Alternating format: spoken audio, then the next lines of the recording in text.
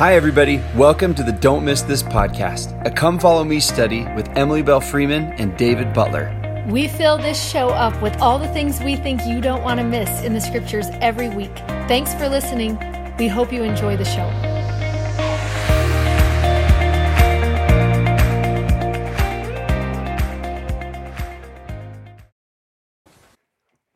Well, hi there. I'm Dave Butler. I'm Grace Freeman. Did you like that intro? Yeah. Welcome to Don't Miss This. This is our scripture study podcast and class. We're so happy that you're here, front row, for this. We're moving through the New Testament right now. We are in the book of Ephesians today. We are in the writings and letters of Paul, who is becoming a dear friend of ours. We love as we move through this. I really am. I think either you forget you come back every 4 years or something like that. But I really am like, in my mind, I knew I loved Paul. But it's different. Right, but if you'd ask, why do you love him? I have to be in it to actually realize, like, I don't know, there's so much about. And for some reason, don't you feel like in the New Testament, you get to know him so good? Right. Like more than other people. Like It really does feel like he's your friend. Yeah, because it's like these are his letters. These are his actual words, his thoughts, his feelings. He's talking about things he's struggling with and working through, and he's encouraging people, and you realize like how much he cares about people, and you think your life would have been so much better had you just not taken that road to Damascus. And by better, I mean like more comfortable. Like your life probably could have avoided a lot of heartache, a lot of struggle had you not been obedient to the call. But there is a courage in his obedience, and there's something it's inspiring to see somebody really just shift an entire shift of their whole life. That like the decision was made that quickly, I guess we should say, to change everything. And I just so encouraged by him. I can't wait to meet him. All the above. We love him. Yeah. And this book, Ephesians. So we have the tippins, and this tippin you'll see written on it.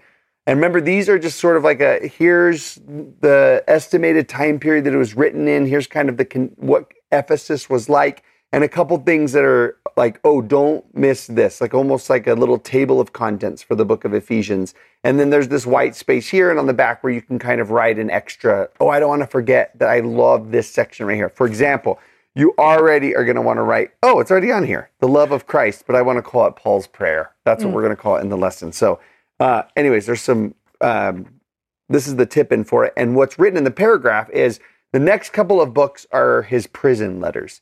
So at the very, very end, you remember when we read the book of Acts, that Paul goes to talk to Bernice, remember old Bernice?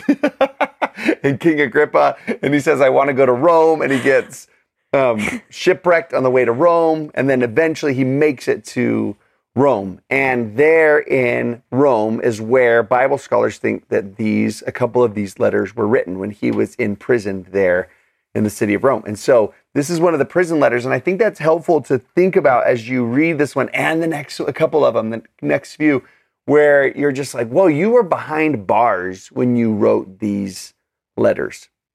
So the things that you say sort of have just keep that in mind as you read, where you're just like, your optimism, your hope that you display, like that's really easy when you're in a really comfortable, happy situation. When you're at a high school graduation, it's a great time to stand up and talk about, man, we can do anything or whatever. But when you're behind bars, there is something that is even more compelling about what Paul says when you know that. And even, I feel like in those moments, you almost start to talk about things that in your head matter more. That you're just like all of a sudden like, let me make sure that I say like things that I actually really want you to know that are important to me. Just because it's kind of like a little bit more of a deeper life circumstance. Yeah, it's like walking away from a funeral. You start to think about your life. Yeah. I'm sure being in jail does something similar where you're like, let's think about our life choices, For sure. Actually, this would be a great time for Paul to consider and think, am I actually happy about the decision that I made? Because look where it got me. Yeah, right. And it's so endearing to me for him to talk about. He calls himself a prisoner of Christ, or something, a phrase like that, where he's just like, Jesus went to jail too. Is sort of the idea of that, and he feels a kinship to Jesus because of the way he was persecuted and because the way that he was treated badly. Like he was like, this is actually, the Messiah was treated so poorly. So as his disciple, why would I expect anything different? And we called today's lesson "Put on Jesus" because it seems as if this is exactly what Paul's doing, where he's just like, listen, this is a battle. Like I was met on the road. I learned who he was. I learned about his grace and his salvation. But now we're battling for the cause of Christ. He invited me into this cause, and it is an uphill cause. And I wouldn't choose to do anything else, but it is definitely a battle. And so today we're going to talk about a couple of different things that he teaches about, that this is the gifts God has given. This is the grace God has given. This is the goodness. I just had to pick another G word because I was on a roll, that God has given to get us through this battle, to come out victorious and not just survive, right? Not just make it through life, but he's called us into a greater cause, like a greater work. Like, I don't want to just make it to the end. Like, stay, I know there's great value in stay in the boat, don't leave. But Paul's like, okay, I don't want to just not abandon ship. We have a work to do, and I want to be a part of it. And it's cool to think about those two together. P.S. We're recording on Grace's birthday, which I just barely thought of. So if you notice an extra sparkle in her, it's because it's her birthday day. Right this very second. Okay, so let's jump in to this first lesson in Ephesians. Let's go over to the map so you can just see, for any of you who are watching and you're into this kind of nerdy stuff, geography or whatever, history. I kind of am. I like it. Back in Acts chapter 19 is where you learned about Paul going to the city of Ephesus. Now, at the end of all of his missions, he's in Rome, which is not on the map, and now he's writing a letter back to the people of Ephesus, which, again, is so cool that you're like, you're in jail. Why are you concerned about the welfare of these people? Shows you something about how he felt about them, that he's like, okay, oh my gosh, or there was just nothing else to do in jail. What are they? Hey, the first one sounded nicer. The first one was better. I'm going with A. I'm picking A. And so right here in Turkey, and he writes this. Notice it's a port city. So that's going to be important when you start thinking about, when he starts talking about this first part about unity and coming all together. Like, any port city is definitely a place where there's going to be a lot of diverse thoughts and a lot of people from different backgrounds, and a lot of ideas are coming from different places here. And so when he talks about it, you can think to yourself, this is a melting pot kind of place. Which is cool, because port cities aren't as big of a deal right now, but I feel like everywhere kind of became a port city that we live in our world right now because of phones, For sure. Such big access that almost it's like, this is actually going to be relevant to us because we sort of live in a port city time. Yeah. Yeah. Really cool thought. So he starts off at the beginning of Ephesians chapter 1. And I just want to point out how cool the very beginning of this is. Paul's got this style of teaching where this letter actually is split right down the middle. If you just want to go a sneak peek, because we're going to be jumping around, but if you go to Ephesians chapter 4, verse 1, it starts with the word therefore. So chapters 1 through 3 are actually Paul talking about, this is the story of the gospel. Therefore, let's walk and act in this way that we can help bring this story to everybody else. Like, he's just known for that. He's like, let me teach you the gospel, the good news. Now, because of this, how should we respond to that? So I love at the beginning of some of his best stuff is at the beginning of his letters. And right here, there's just this really neat thing that you can just start looking through, where he's just, in verse 3, you're blessed be God the Father of our Lord Jesus Christ, who's blessed us with all spiritual blessings in heavenly places in Christ, or because of Christ. He's chosen us in him, verse 4. We live in his love, end of verse 4. In verse 5, having predestined us unto the adoption, meaning this has been something he's been hoping for and planning on for a really long time, before you ever came on the scene. And so a lot of times, like, as you go through this, we think to ourselves,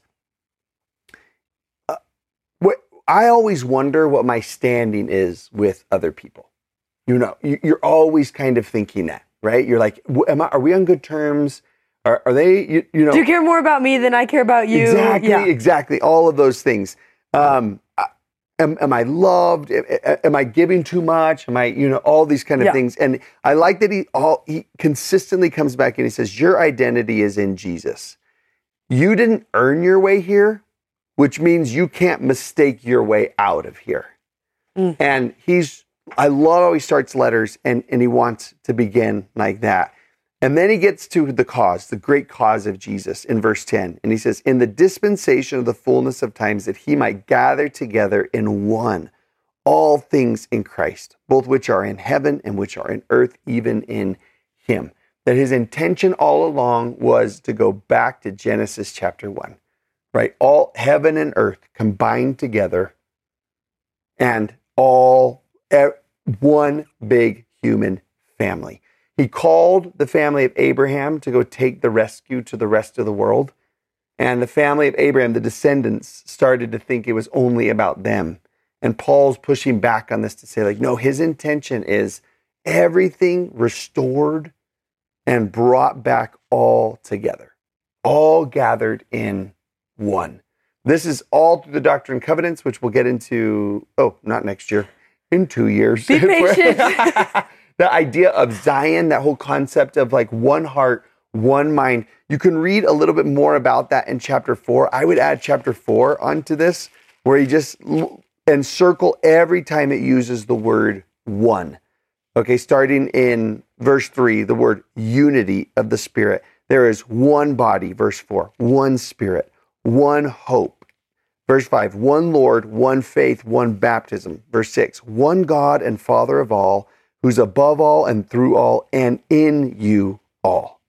And I love how there is in that end of that verse, this idea of we're all one huge family, right? Seen as one, but also seen as a bunch of ones.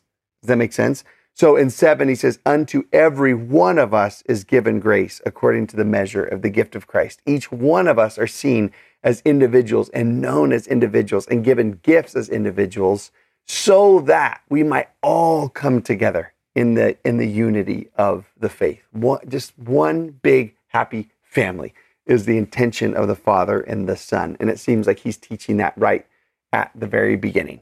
And the idea of, so that's why he pushes so much against dissension and when he was there back in Acts chapter 19, remember there was a big fight and he's just we can't just say, well then, remember, there was that battle that they had over the people who were mad that he was ruining their business of making idols and stuff like that. And he's not going to just take that attitude of well, just then you guys are out. If you can't accept it, then you're out. But he sees it as no. All God cares about every one of us, and that all of us will come together in a unity in Christ. The Father is not going to be done until all of his children are brought in. And I love that there's almost, when you say it like that especially, it seems big. You're I don't actually know how that's going to work and if it's going to actually work, and especially in a place like this where all of us are so different. And I love that in chapter 1 he starts and he's let me tell you the reason you are capable of this. And it's just at that end in verse 4, he's you actually are already loved. Yeah. And I feel sometimes that's a battle that we all face, is that I don't want to love them because I don't know if they love me back. So I'm just going to I don't want to mess with that. I just want to make sure that we're on good terms. And he's wait, you actually are already loved. So now you can love other people because you can know 100% confidently you are taken care of. You are loved. So now you're fine. Yeah. Now go. Right. You got it. Right. And that's that message of his, right? Yeah. You're saved. You're loved.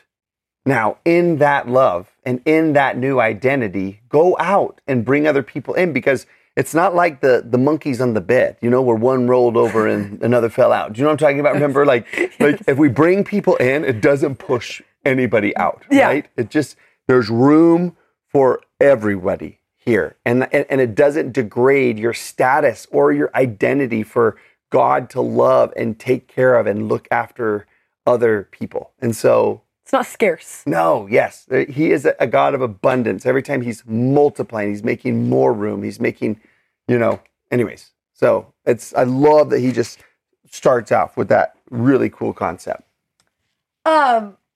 Next, he's going to go in chapter 2, and he begins to talk about a subject that is a little bit big. You know, he starts unpacking a subject that even just in religion today is still a really big topic and conversation. And he decides that he's going to start talking about grace. And he does it in such an interesting way that grace. You just wanted this one. No wonder you wanted this one. It's me, my name, I win. I love that he's going to unpack it in two of the most important ways that you can understand grace. And he starts out in a really interesting way. In verse 1, already at the beginning, he's going to start by saying, listen, you are dead. It's funny that word sticks out to me so much, but he uses it a lot when he's talking about grace. He uses it in verse 2, and you are going to see it again in verse 5. The word dead, that's where he has us start. And it's interesting because usually when we think about grace, we think about being saved. And it makes me think, this is like a funny thing to think about, but it matches in my head, is like moments that you need saving. And for some reason, it makes me think of drowning. Like if you're in a pool and you are drowning, your instinct is to swim. You're like, I have to fix this. I have to save myself. I have to get myself out. Yeah, and I think, get to the buoy that they throw. Stay afloat until the lifeguard comes. Hold your breath as long as you possibly can. Like you are flailing your arms and your legs. And I think sometimes when the conversation of grace begins, that's what we imagine, is us like swimming as much as we can, trying to save ourselves. And then Jesus is going to be the lifeguard and get us. But it's interesting because he doesn't say in verse 1 or 5 that we are drowning and we are trying to swim to save ourselves. He actually says that we were dead. It was too late. Yeah. Right? There was no hope for us. That was going to be it. We started already dead. There wasn't a moment for us to save ourselves because it was too late, which all of a sudden changes grace for me because that makes it so much more powerful. Mm-hmm. That it wasn't like we even stood a chance. He said, actually, let me save you when everyone else says that it was too late. In an impossible situation, when you were too far gone, that's when I'm going to save you. Yeah. And he says that even in verse 9, because verse 8, he says, by grace you are saved through faith, meaning all you had to do was believe and trust like that. Right. And he says, not of yourselves. Yeah. And that was even a gift. The fact that you could trust is even a gift given to you. Yeah. And he says it at the end. It's the gift of God. So 9, let's not have anybody boasting about this. Let's just accept it as a gift. Yes. Let it be a gift to you. And not even just a little bit, not even a little gift, but one that takes your breath away when you realize. Yeah. That you're just oh, there's no way this is that good. Yeah. You know? And it is. In verse 5, that's what he wants to say. He says, you were dead. Let me tell you the solution. It's grace. Yeah. And the argument back is I'm not good enough for that. I haven't done enough for it. It's exactly. The goodness is on God. It's not about you. Let him be the hero of salvation.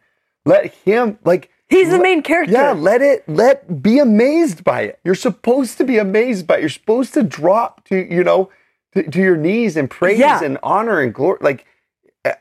Let it be that, And don't you want it to be that good? Even because if someone got saved at a pool and they were drowning and they were flailing and someone got them out, you would be you would tell all your friends that you witnessed that. Yes. And he wants to come in and say, oh, actually, it's even bigger than that. Right.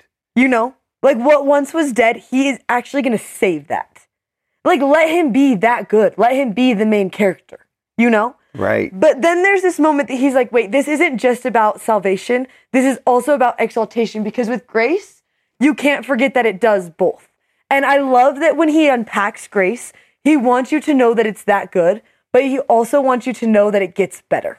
Yeah. That's the purpose of grace, is that it's not just as good as the saving, but there's actually more, which you almost you already couldn't believe that the saving was that good, but all of a sudden there's a next part 2 of the best gift ever. Mm-hmm. It doesn't make sense. And sometimes grace is a little bit hard to figure out for anyone. For me, that's my name and I still can't figure it out. You would think that my mom taught me more, but there's this there's this little list that we compiled from verses all throughout this chapter of words that might make grace make a little bit more sense. That all of a sudden, it even starts in verse 6, right after he says, okay, you were dead. Grace saved you. Jesus actually Wink. saved you. Did you see that? Yes. In the verse 5. It's my favorite part. He's like, by grace you're saved. Wink. Is that good?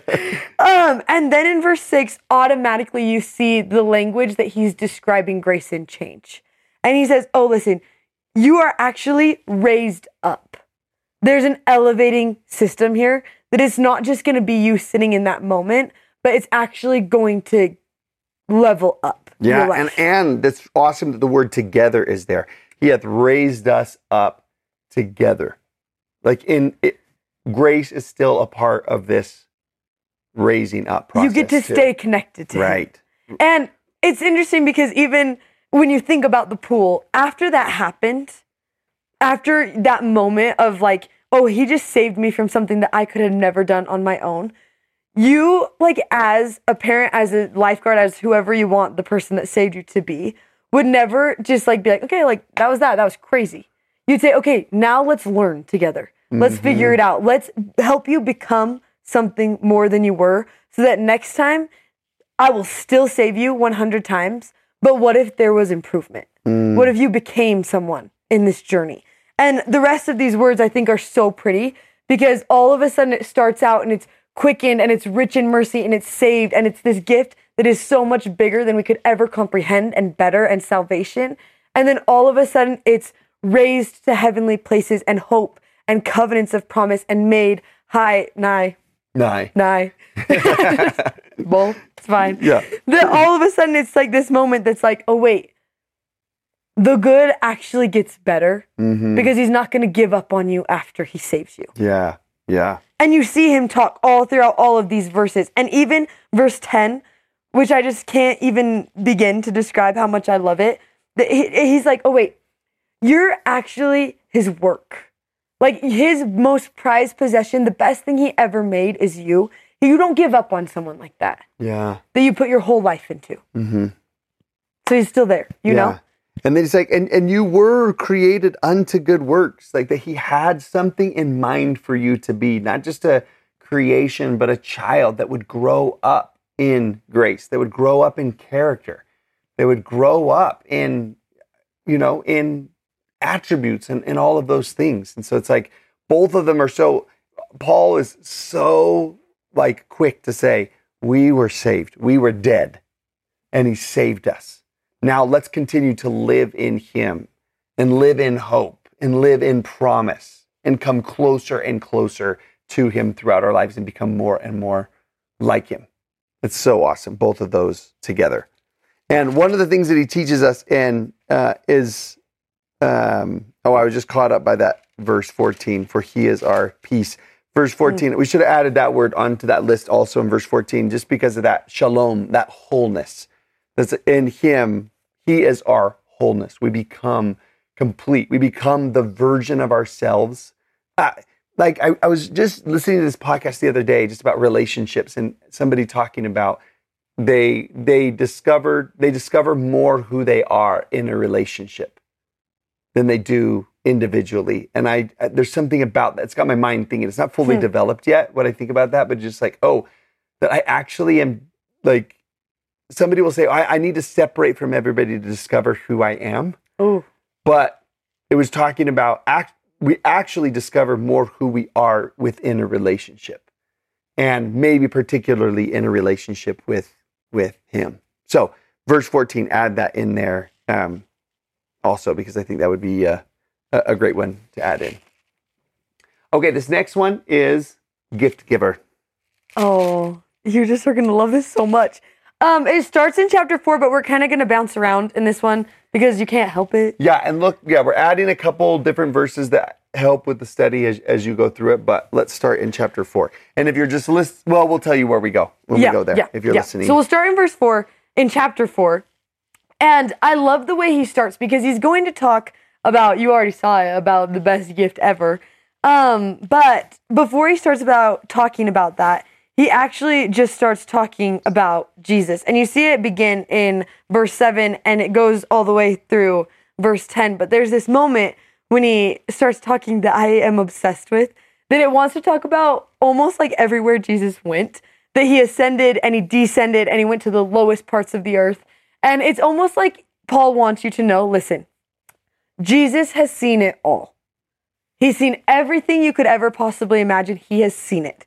And I think maybe it's because inherently I'm a little bit of a doubter.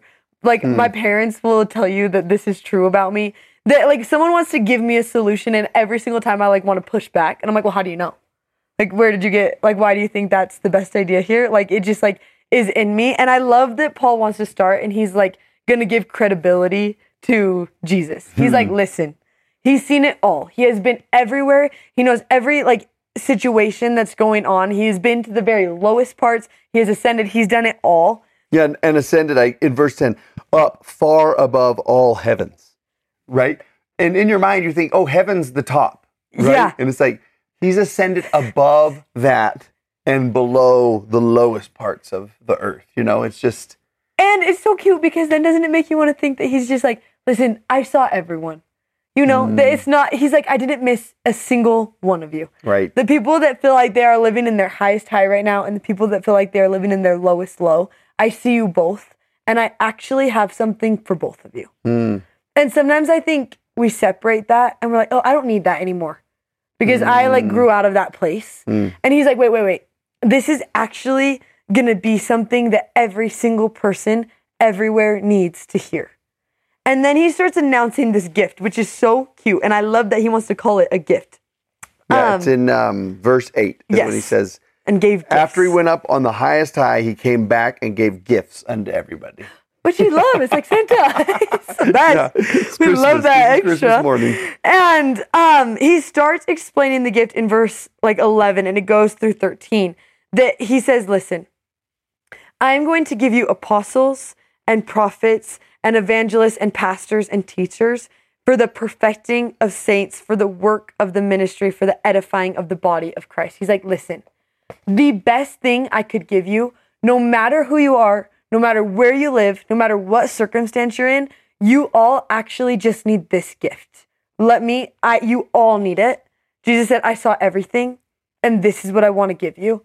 And all of a sudden it's prophets and apostles. Yeah. And almost, I won't even lie to you. Like when I was studying this, I like stopped and I was like, out of everything, I was like, that was his like, he's like, for everyone in the whole world, this is it. And it like really, for real, made me stop and think, do I cherish the words of the prophets and the apostles like it was the exact thing Jesus thought I needed?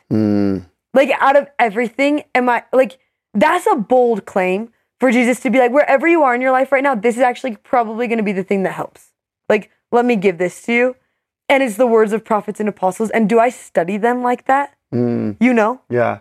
Do I care about them? Like that is for real going to be like exactly what I need. It's going to unify me and it's going to give me mercy and it's going to build me up. It's going to teach me how to like become something more. It's going to show me what I need to do to work in the life of ministry. Like, am I studying it? Do I care about it enough to become that person? Yeah. I think it's awesome to look at that whole list and to think, first, I'm having these two thoughts. One is everyone who's an apostle and everyone who's a prophet and everyone who's an evangelist. And if you look in the footnote evangelist, that could be a patriarch is one option of that. Pastors could be a bishop or anyone who kind of pastors or looks over you, and teachers of every kind. That each of these, an apostle was once a little kid and a prophet was once a little kid. They were just a regular person that God gifted with a particular measure of grace. Paul's going to use the phrase, a dispensation of grace that was given to them and a particular gifting that was given to them in order to like bless other people. And so it's neat to see that like, oh, look at what Christ has done with somebody so ordinary. And now look at what he's doing through somebody so ordinary also. Someone ordinary made extraordinary in him. And there's something that's really neat about that. That it's just like that he uses those people who are here with us, like on this earth together. And he endows them with certain gifts. And then it's just really, really cool to think through that. It might be fun to think through, like to look at the intention, the perfecting of saints or the becoming of better, the work of the ministry, for the encouraging and strengthening of the body of Christ, for unity's purpose in verse 13, for knowledge of the Son of Man, 14, in verse 14, so that you're not confused or pushed around or deceived anymore. So there were like 6 things there. Did we list like 6 things? Yeah. I don't know, something that, and it would be neat to think through, when has a prophet or apostle done one of those for me? When have they given me knowledge of the Son of God? Or when have they helped encourage me? Or then how about a patriarch? When has a patriarch done something like that? Put my feet on solid truth. When has a teacher done one of those things? So it might be neat to like take the list of those people: apostles, prophets, patriarchs, bishops, or other leaders, teachers, and then make a list over on the other side from verses 12, 13, and 14. And 15, speaking the truth in love. Like, put that in there for sure and say, when has a teacher spoken the truth in love? When have they set your feet on solid ground? When have they? That could be a really, really cool, I think, discussion to have. And something to think about your own, man, how have they been a gift to me? Like, list out the gifts, that God has given in people to me. Well, and I think it's super interesting. I just started thinking this when you were talking, is I feel like that is a discussion that I am having so much right now in my seminary class with my friends my age, even like just everywhere, is, okay, well, what is the actual role of the prophet and apostles, and do we need them? And what about a bishop? Like, what's his job? Do I actually need that?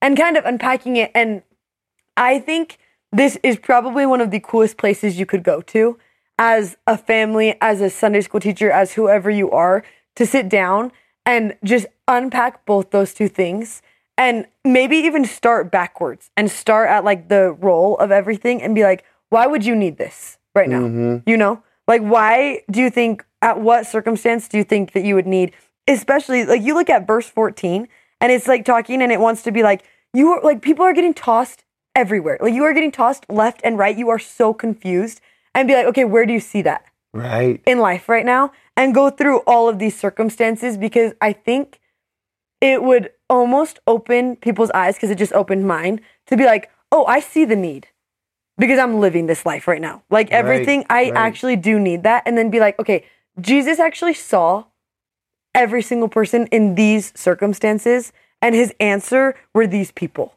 Yeah. And then all of a sudden sitting down and being like, okay, list this out. When have you seen this actually be a gift? When have they done this? Because all of a sudden then it's like, wait, I actually cherish that. Mm-hmm. I don't want to take advantage of that anymore. I don't want to overlook them because I need them. Right. And it's awesome that this will come sometime right near General Conference. So it's a fantastic timing of this. I'm not even sure which. Yeah. Probably the week of. Yeah, the week of, or you might watch this the week after or something like that. Yeah. But a fantastic chance, like, even as you sit and listen to conference or look at it later, it's just like, man, where do we see some of these things happening in the words they were given? And that verse I was looking for back it's in chapter 3, verse 2, where it says, you've heard of the dispensation of the grace of God, which is given me to you word. Anyways, in other words, I was given a certain measure of grace, a certain gifting of power by God for you to do something. And I think it would be important to help people understand that just like, oh, people are given prophets and apostles are given a certain dispensation of grace to do the calling that they were given to do. And patriarchs were given a certain dispensation of grace in order to do the calling that they were given to do. And I think that's important to understand that, to look at, okay, yes, you are a human being. Yes, you are a flawed person. Yes, you you make mistakes, but you are given a dispensation of grace in order for me toward me, like to help me, like bring about those, especially that one tossed to and fro. I'm so glad that you brought that up, because it's like, what a great description of life. Right. Where it's just like, I am in a tailspin. Someone could say emotionally, mentally, whatever, spiritually. Like that is what it means to be tossed to and fro. Like I just don't feel like I have my feet solid in something. It's just like, well, this is why God has given these people to us, these gifts. They're gifts from on high in order to bring this about, which is cool. This is actually where our word for Jesus comes from, is kind of this same topic. And it's going to go back to chapter 2. And if you go, it starts in like 19 and it goes through 22. And it's going to build on this idea that says, like, wait, you actually, in verse 20, you see it. The foundation is going to be apostles and prophets, which if you know anything about foundations, that's vital, right? Like, it's like, oh, this is going to be so important. And then he just builds on it even more. And he says, Jesus Christ himself being the chief cornerstone, which is the coolest idea of thinking this actually all builds on each other. Mm-hmm. That's why we have prophets and apostles, is actually to build on what Jesus is giving us. We need that all. That's the whole purpose, is that we're going to have this all together. And cornerstone, so cornerstone's the word and comes from that. And I just love that it's just like placed at an extreme corner, the corner, foundation stone, keystone. Don't forget that this is the most important thing. We have it all. It's all built on each other, but it's him. Yeah, exactly. I was just looking for this line by Joseph Smith that you've heard so much, where he just says, the fundamental principles of our religion are the testimony of the apostles and prophets concerning Jesus Christ, that he died, was buried, and rose again the third day, and ascended into heaven. And all other things which pertain to our religion are only appendages to it.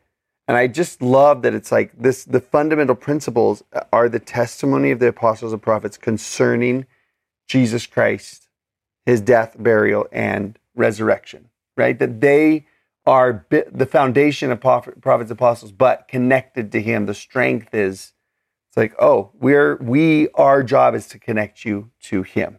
That's what we do, right?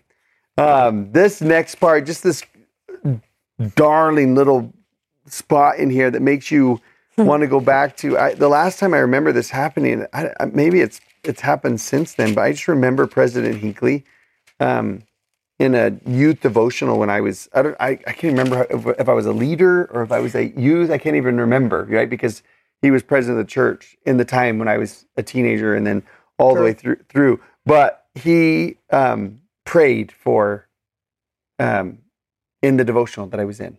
And I was just like, I don't recall hearing prophets and apostles pray very often. Like, does that make sense? Yeah. Where you're just like, oh, they usually give a speech or something, but like, oh, I don't get a chance to actually hear them pray. And there's this spot in Ephesians chapter 3 where I call it Paul's prayer. And it just starts in verse 14. And verse 13 is actually a better place to start. He says, wherefore I desire that you faint not. And he says in 14, for this cause I bow my knees unto the Father of our Lord Jesus Christ, of whom the whole family in heaven and earth is named, to offer this prayer. And there's something about that where he's just like, can I please pray for you? And he prays this, that he, God, would grant you, according to the riches of his glory, to be strengthened with might by his Spirit in the inner man. Man, I'm already like loving this. And it's making me think about when in Israel, in Jerusalem, the Western Wall, and you may know it's a custom and practice there to write down a prayer and to put it into the wall in Jerusalem, and just what a privilege it is to be able to pray for other people. But this is what he says, that you would be strengthened, that Christ would dwell in your hearts by faith, that you would be rooted and grounded in love. Don't you want to just like pray this prayer for someone? I just want to take these and just pray them for somebody, that you may be able to comprehend with all the saints the breadth and length and depth and height, and to know the love of Christ, which passeth all knowledge, that you might be filled with all the fullness of God. This is the best prayer ever, everybody. I can't find a better one. Now unto him that is able to do exceedingly abundantly above all that we ask or think. And at the end of the prayer, to just remember that he who we're petitioning is able to do exceedingly abundantly above everything that you even think to ask for. Right? Just use your biggest imagination and he will exceed your expectations even there. And this, I love this prayer, and I want to read it and think to myself, who can I pray the same prayer for, sometime this week? And for me, it just is that verse 20. I want to frame that in every room of my house because it just makes me want to think, am I praying big enough? Because if he can do even more than the best I can dream, like maybe I should start praying bigger. Pray bigger, yeah. And pray bigger for others, right? Yeah. And yeah. I love thinking of the list. It just almost like helps me so easy to get caught into like a rhythm of rote prayer, and just to look at his prayer and to think of all these things that he prays for people. Who do you know that needs to be strengthened with might by his Spirit into the inner man, right into the core? And who do you know that needs to be rooted and grounded in love? And who needs to comprehend the breadth, length, and depth and height of the love of Christ? And who needs to know that he can do even more than you think or ask? Like that's just and to pray that prayer for them. This is going to come up again in this next part at the very end. But right here, this is one of the most famous spots in all the New Testament. The armor of God, Ephesians chapter 6. And Paul is going to, again, come back to the idea of this is a wrestle, this is a battle, and this is a fight. He starts off in chapter 6 with this. This is the reason people need prayer. He says in verse 10, finally, my brothers, my sisters, be strong in the Lord and in the power of his might. Those also are grace words. And he says, put on the whole armor of God, that you may be able to stand against the wiles of the devil. You have to say it with that kind of thing. For we wrestle not against flesh and blood, but against principalities, against powers, against the rulers of the darkness of this world, against spiritual wickedness in high places. That is such a freaky verse, verse 12. It makes you feel like we are outnumbered, right? Is what it makes you think. But I also think it's important that Paul is super clear about this is an unfair fight here, right? As big as you make the wiles of the devil seem, we've already seen that God is much bigger. But I think he's trying to help us understand that evil is a reality. The battle is a reality. That there actually is forces that are organized to go against you, that are seeking for your failure, for your doubt, for your, fill in the blank right there. But I just think it's important to know, like, wait, there actually is an opposition in this world. There is an opposition to good. There is an opposition to holiness. There is an opposition to your success, to your happiness, an opposition to God. There is one. It exists. And it's in high places and low places. And it's among rulers and principalities. And it's like in all the places in this world. And you just ought to be aware of it. Maybe the first part of armoring up is understanding that it's actually a reality. Well, and it's so interesting because there's so much of us, like this really is probably the most famous chapter in this book, right? Like everyone knows about the armor of God and we love it. Like we love to talk about it. And then it's so funny to me because like I was thinking this the other day is that like when it rains, like I love to say that I love the rain and then it starts raining and I run, and I'm like, oh, gotta get inside. Like, I'm like, oh no. Or like I love to like run through the sprinklers. Like I loved that as a kid. And now like the sprinklers come on at my house every single day. And like, I like am trying to do anything I possibly can to like get around the sprinklers. Mm-hmm. Like, I'm like, I hate this every single morning. And it makes me think that I wonder if God sometimes looks at us and he's like, you love the armor of God. The armor of God is to fight, not to go inside your house, right? Like, it's like, wait, you're going to love this. What I'm about to give you, you're going to love. Don't back away from the fight. You know? Yeah. Like, you love it. You actually do. So start fighting. Because also, I think sometimes we expect after the fight to like have a relax. And I think God looks and he actually rewards us with a bigger fight. You know? Yeah. And it's almost this moment that it's like, listen, I'm going to be so real. This is so hard.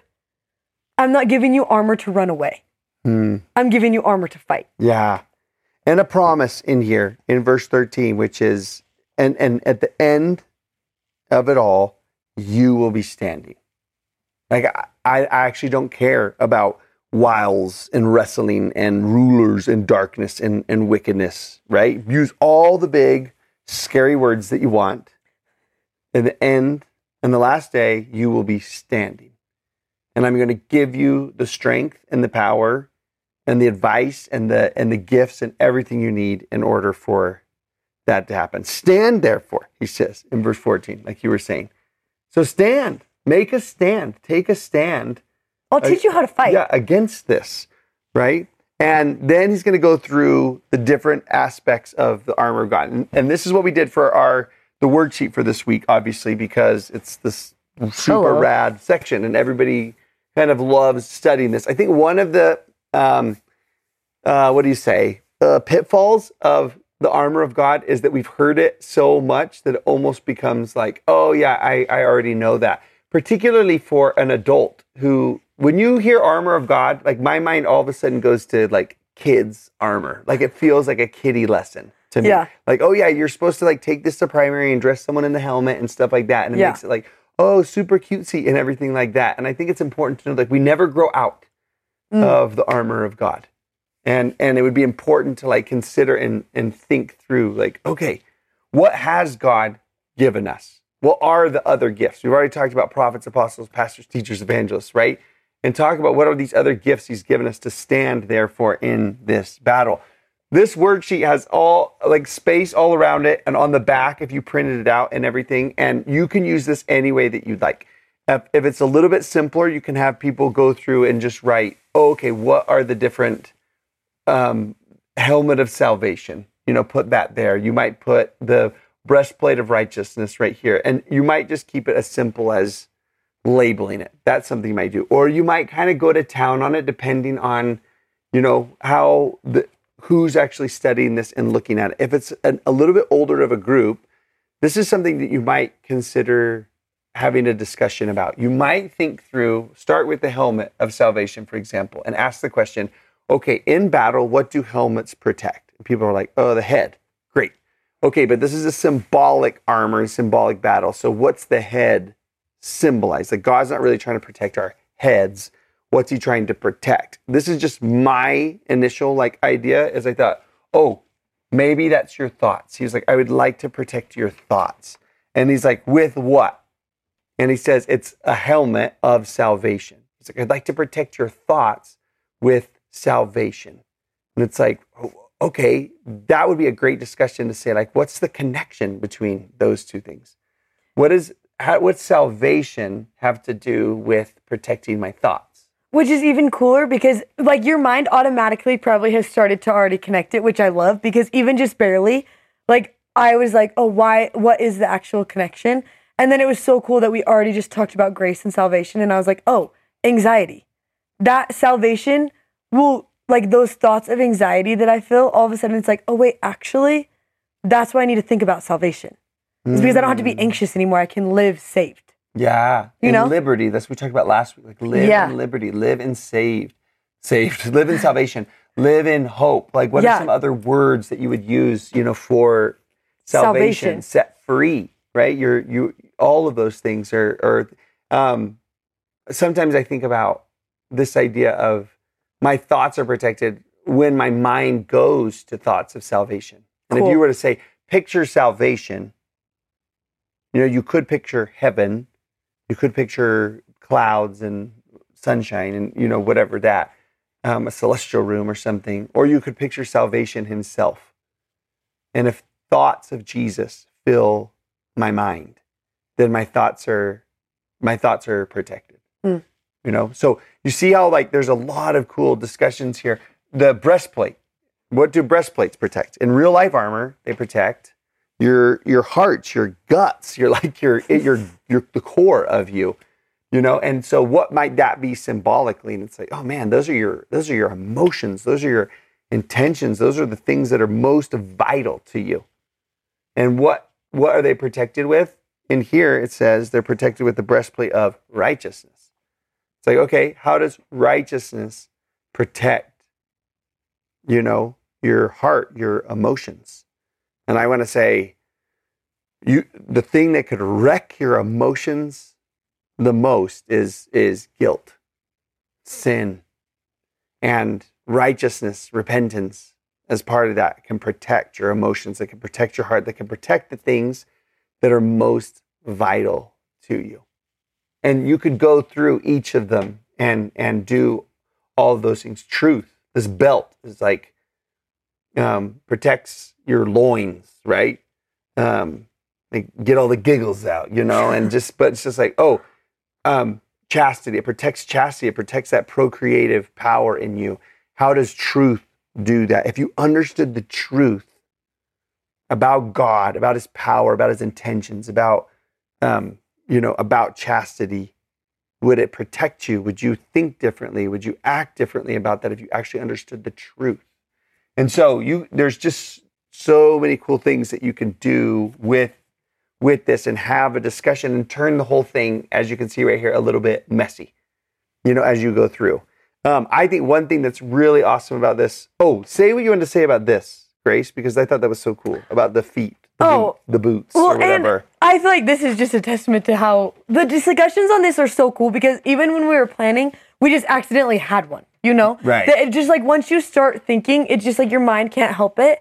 And we started talking about your feet, and we were kind of trying to figure it out because the verse almost seems confusing, that it's like with the preparation of the gospel of peace. And then we kind of unpacked it a little bit more and like used another translation of the Bible. We were like, what does that phrase even mean? Yeah. And then it like brought us to the word like ready, like your feet are ready because of the gospel of peace. And I was just like, oh, that's so interesting that peace is the last word that I think of when I think of battle. Mm-hmm. And that's what you're actually ready because of. Yeah. It's a different kind of battle.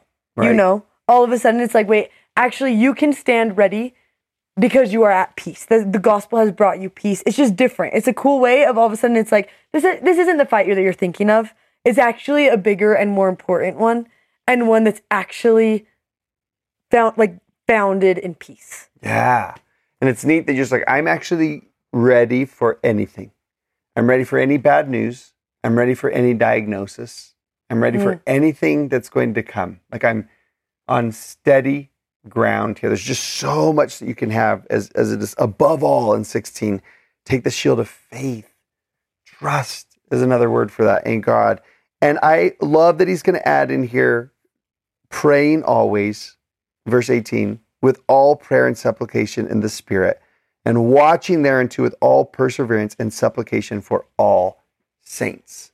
So there's something really cool here, because there's this a verse in Isaiah 52:12, which if you add on, because every single one of these parts of the armor of God seem to be talking about, these are like in the front, you know, sword and a shield and a helmet and the breastplate and all of these things. So it leaves you saying like, wait, who's got my back? You know? And so if you add in 52:12 into it, it just says this verse, for ye shall not go out with haste, nor go by flight, for the Lord will go before you, and the God of Israel will be your rearward, that he will have your back. But I also love that those other verses in there say, and have each other's back in here. Pray for each other.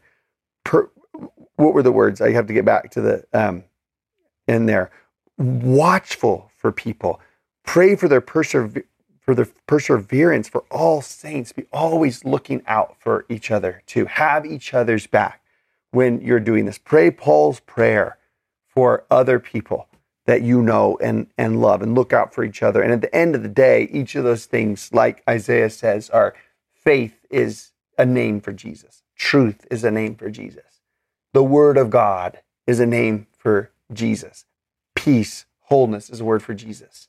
righteousness, salvation, where he just says, put on the strength of God given in the gift of Jesus and stand in this battle. And I think that's beautiful to think about. It's like, oh man, above all, trust in, and you'll be okay.